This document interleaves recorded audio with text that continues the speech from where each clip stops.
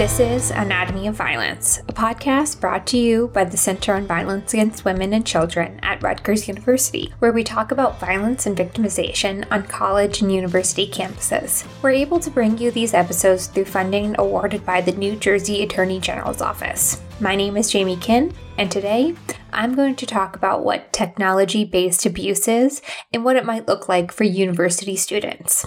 So, what is technology-based abuse?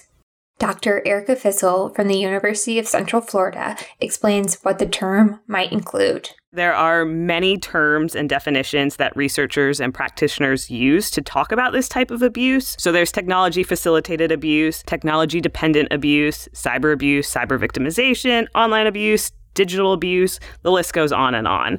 But broadly speaking, this type of abuse refers to abusive acts that occur through communication technologies, which are really simply products that transmit or receive communication electronically. So this could include things like cell phones, either text messaging, phone calls, digital apps, it could be social media, online video games, GPS monitoring systems, basically any way that two people can communicate with one another that's not face-to-face. Now, technology-facilitated abuse, that term tends to be an umbrella term in which many specific forms of abuse fall under.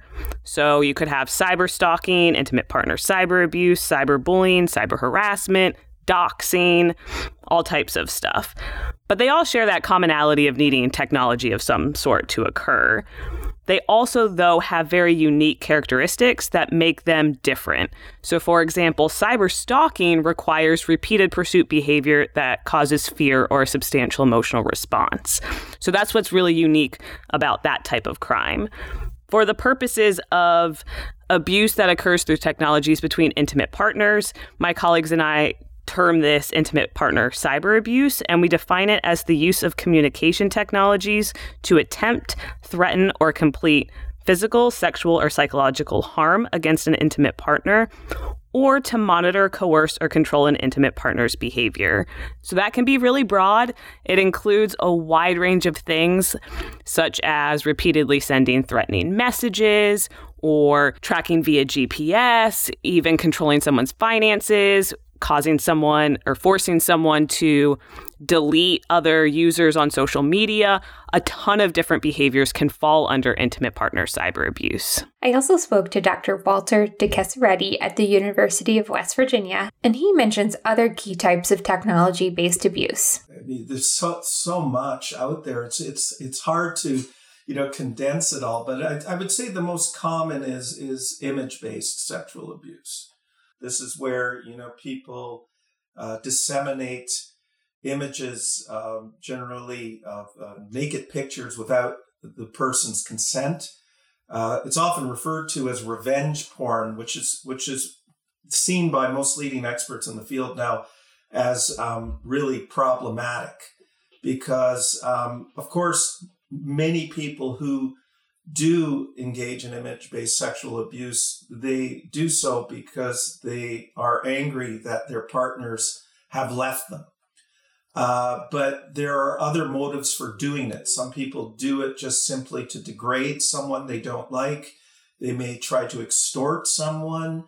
They may do it for a joke, and this is actually quite common among college students. Image-based sexual abuse is very common and also common among high school students too. So it's generally, it exists on a continuum. And the continuum consists of not only images sent out as a punishment for women exiting relationships, but also the non-consensual taking of pictures in public and private places, sexualized photoshopping, coercing people into creating and sharing private sexual images, and so on. There are many types of actions that can fall under the umbrella of technology-facilitated abuse. Dr. Fissel gives us details on what technology-facilitated abuse behaviors might look like for college students. Research overwhelmingly finds that young adults, so these college-aged individuals, are at highest risk of experiencing many forms of technology-facilitated abuse, particularly between intimate partners. And one reason for this is simply exposure and use of technological devices. Because we use technology in most parts of our lives, technology-facilitated abuse has also become a normal part of the college experience. Dr. Fissel explains how this type of abuse has become normalized. We know that technology is a huge part of college students' lives, but we also know that dating or forming those intimate partner relationships are an integral part of most college students' experiences. What is really problematic, though, is that many of these behaviors have become normalized and that young people don't even realize that what they're experiencing is abusive. For example, we know that on something like Snapchat, you can share your location, and that can be really dangerous because people can obviously track you via your location, even down to the exact house that you're at. And some people turn it on for, maybe they want to show people where they're going on a night out, but then they forget to turn it off. And it's just not something that they think about because it's so commonly part of college students' lives to do that. So that's where it becomes really problematic. Dr. DeCesaretti also talks about how students don't see potentially abusive behaviors as problematic. And I really wonder, sometimes I joke with my students when they tell me they get dick pics. And I said, why would someone send you a dick pic? And they, well, it's their way of trying to get my attention. And I said, well, in my day, if I was attracted to someone, I'd ask them out for a coffee. And so the ways of communication are much different now. It can be difficult to understand if something might be considered technology-facilitated abuse because each person has a different understanding of what is healthy for themselves. Dr. Fissel explains this further. Yeah, and when you think about comparing it to what their friends are doing, right? So they might have a friend couple who have been together for 5 years and they share all their passwords and they live together and all of that, but you've dated someone for 2 months and they want you to share their password, but you're like, well, okay, because my friends do that. But just because someone else or another couple that's healthy for them doesn't mean it's healthy for you and your relationships. Even if someone does feel unsafe because their partner is monitoring their location or maybe texting them too much, it can be difficult to report to law enforcement for several reasons. Dr. Fissel tells us a little bit about this. Yeah, I know one of the reasons that people also don't report is because they don't believe law enforcement will do anything or can do anything. A lot of behaviors that fall under intimate partner cyber abuse are not illegal. There are no laws against it. So just because something's abusive doesn't necessarily mean it's illegal, which then becomes really problematic because where do these individuals go? How do they get help? Who can help them? Because they can't get a restraining order because it's not illegal to send someone a text message, or it's not illegal to like their Facebook post. But what needs to be looked at is that broader picture of intimate partner abuse and violence. And okay, if they're doing this, it's probably because it's coupled with something else. So I know that there's an example of someone repeatedly gets sent a picture of a rose every single day, and they find that terrifying and abusive because in that relationship's history, it was related to a physical beating, right? So for that person, getting a picture of a rose every day is a threat. For someone else, that might be, oh, wow, it's lovely. My significant other is sending me a lovely picture this morning. And that gets really, really complicated for law enforcement because they don't know how to differentiate between the two. There are possible consequences for victims of technology-facilitated abuse that need to be considered, even if they aren't able to report their experience to law enforcement. Dr. Fissel explains a little bit about why this is important to acknowledge. We were looking at the consequences people experience as a result of intimate partner cyber abuse or those behaviors, and we found that people who indicated they experienced it with permission were still experiencing consequences. So they were still suffering from mental health consequences, physical health, social, work, employment consequences. So We're still trying to figure out that because we don't think the with or without permission is that differentiating piece anymore. You could be coerced into giving permission, right? So give me permission to access your online accounts, or I'm going to lock you outside or beat you or whatever it might be. That's really important to be able to differentiate when is it abusive, when's it illegal, when's it not. So maybe laws can be established that we can give more assistance to survivors than they are currently getting.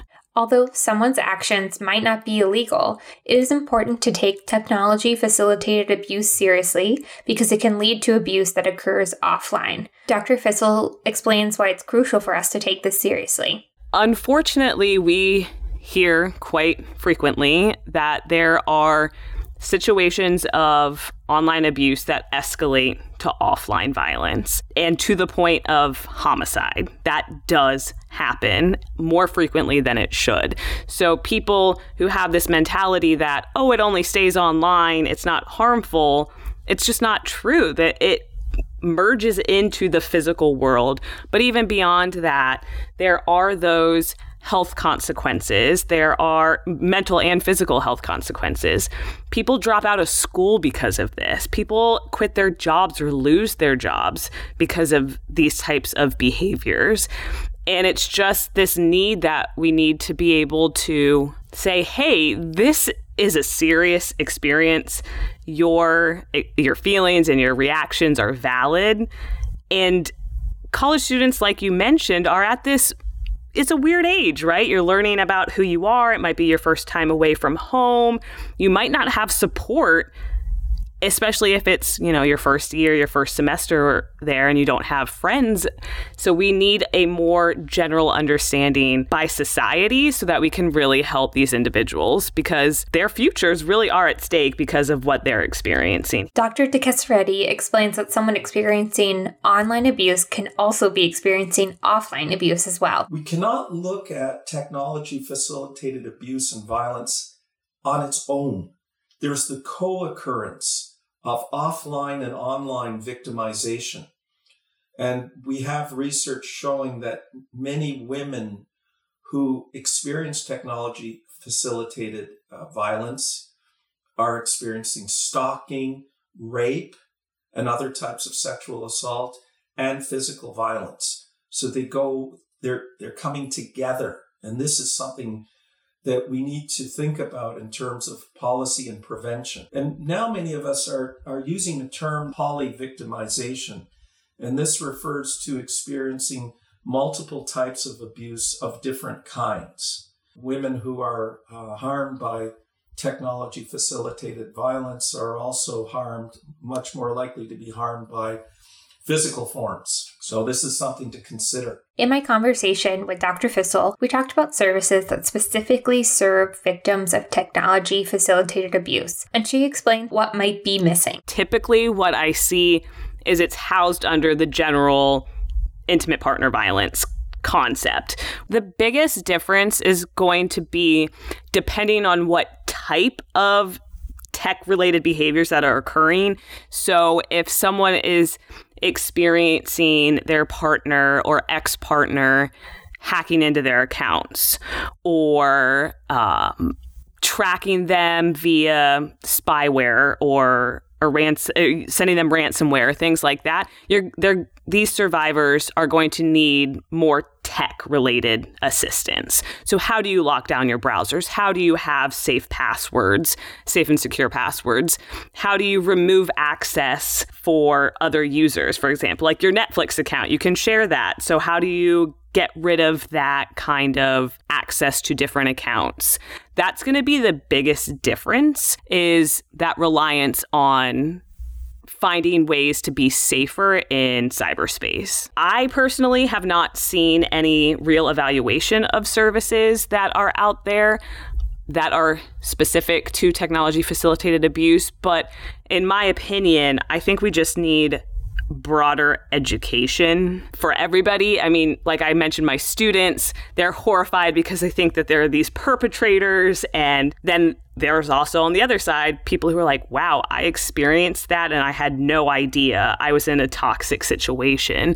So education that individuals know what they can and should do in a relationship. And also if they're experiencing something, well, maybe this is not okay. Maybe I should get myself out of this or seek help in some way. It's possible for students experiencing this type of abuse to get help, and it is especially important to remember to utilize the security expertise of our campus technology information centers. If you're a student at Rutgers University and you think you may be experiencing technology-facilitated abuse, you can contact Violence Prevention and Victim Assistance at 848-932-1181. You can also report cyberbullying or cyber-based abuse to abuse@rutgers.edu. And if you need help keeping yourself safe online, please reach out to Rutgers Information Security Office. Their website is it.rutgers.edu, and they have contact information on their website for each of our campuses. Thanks for tuning in to the Anatomy of Violence.